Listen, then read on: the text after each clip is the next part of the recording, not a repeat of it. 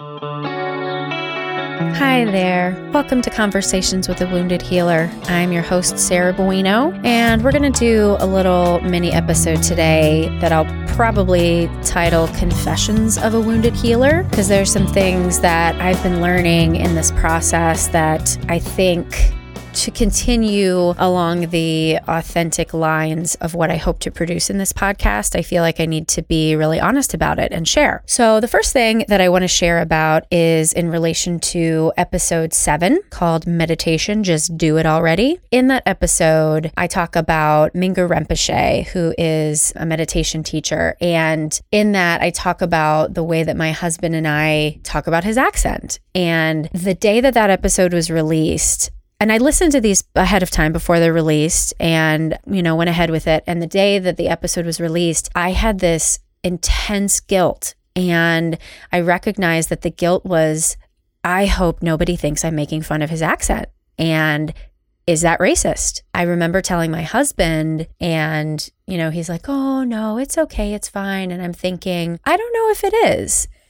And I wanted to hold myself accountable to the fact that what I said may have been experienced as hurtful to some people. And I'm really, truly sorry if I disappointed anyone. As I say this, I also wonder if some people might be confused as to why that may have been offensive. And honestly, that's exactly why I'm bringing this up. I'm very aware that I'm a white person trying to discuss race, and I'm likely not doing it justice. But I do believe in shining a light on hard topics so that we can try to find a common ground for healing. And I talked to my therapist about it. I talked to her in general about just what this experience is like. And there have been a couple times where people have said to me, oh my gosh, I'm meeting Sarah Bueno, from Conversations with the Wounded Healer, which sounds really silly to me because I don't have like this crazy large listener base or anything like that. It's weird for me to think of people putting me on a pedestal because I know the people that I've put on a pedestal before, when they get knocked down, it ain't pretty. And so I certainly don't want to be that person. And so I'm having this weird experience of feeling exposed and vulnerable in a bad way. Like I am sharing a lot of stuff, and the conversations that I'm having on this show are the conversations that I would have with my friends. And that's what I set out to do, right? I don't hide a lot of stuff about my personal life. I don't hide a lot of stuff about my family history. And I'm very, very aware. My therapist put it this way. She's like, you want to find the sweet spot in between censoring yourself and being mindful of what you're sharing and who might the receiver be who's hearing this. So along those lines too, I just wanted to check in about the way that I talk about my parents on this show as well. My parents have both passed away, as I've said many times. It's just kind of funny because that was a huge defining moment in a big moment where my life shifted in a very large way. And so I think that's why I continue to call back to that, not because I want some sort of sympathy or pity or anything about that, because it's not at all how I feel, but it was a pivotal moment. It was a do or die, make or break kind of situation for me where everything changed. I talk about my parents and their humanness. Let's say that in a really kind way. I talk about their humanness very candidly. There's a saying, not to speak ill of the dead. I hope that people understand that what I share about my parents is not in any way meant to be speaking ill of them. I'm very cognizant that the family members who I have left, who know my parents, I don't want them to cringe when they hear me saying something, that they might not agree with, because I feel like I can hold in one hand the things that my parents did or didn't do that I felt were hurtful. And I can hold in the other hand that they absolutely did the best that they could do.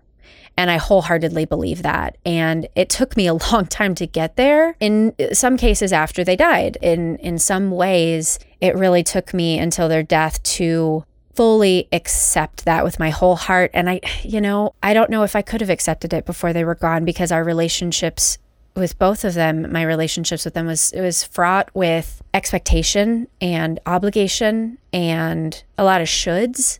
I couldn't live that way. And that's why it was such a struggle to be in an authentic relationship with them, because the energy that we were both bringing to the relationship and the expectations and the desired outcomes were so different that I don't know if when they were alive, we could have gotten to a place where both of us would have felt satisfied. I don't believe that that's true. And I don't say that in a negative way. I don't say that in a pessimistic way. I say that in an authentic way.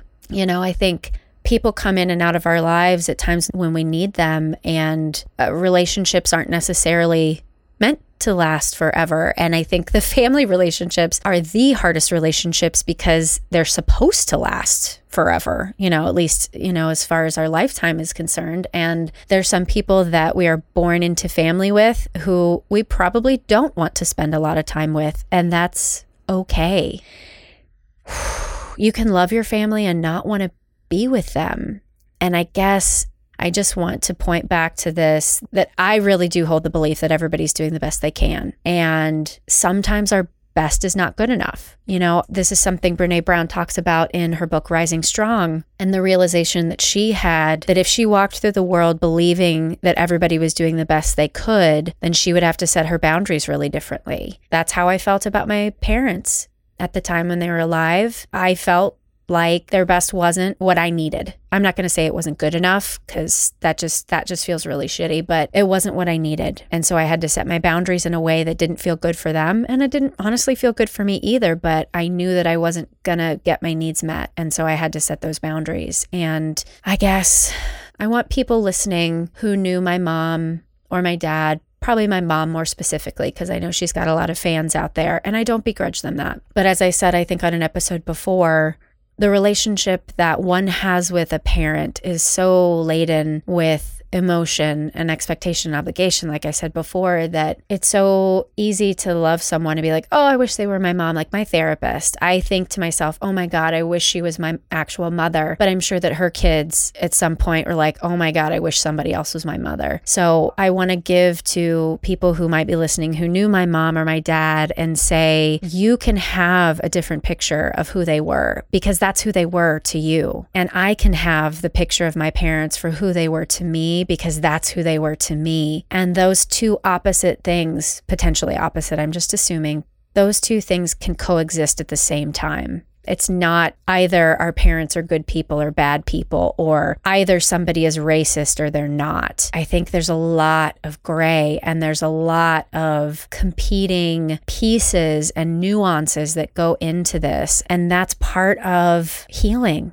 I titled this Conversations with a Wounded Healer because this is some sort of therapy for me to work through some of these wounds. And I think what I'm going to be called to do is to tolerate criticism. And that's probably what created that guilt that I felt after that episode on meditation was released, that fear of, well, fuck, what are people going to think about me? And someone's not going to be happy about that. I have to really think about, how do I want to say things, not so that they're going to be perceived in a certain way, but so I can just try my best to express my authentic self, and then know that I'm not going to please everybody. I think that's going to be a really hard lesson, because I've lived my whole life wanting people to like me. And right now, a lot of people do. And it feels really good. The day that I start getting negative feedback, it's going to hurt. And I'm probably going to cry, because I do that pretty easily. And I just want to be authentic and honest about that. So I know this has been a bit of a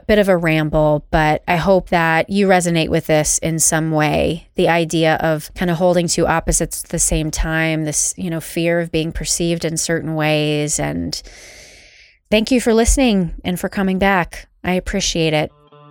Thanks as always to Andrea Klunder and Edwin Ruiz at the Creative Imposter Studios for editing, Liam O'Donnell, my good friend, for taking that awesome album art photo, and Ben Mueller for the theme music. You can find Conversations with a Wounded Healer on Facebook and Twitter and Stitcher and Google Play and iTunes, all the other fun places that you find podcasts. So you can check the website headhearttherapy.com/podcast for more details. Thanks so much for tuning in. Until next time.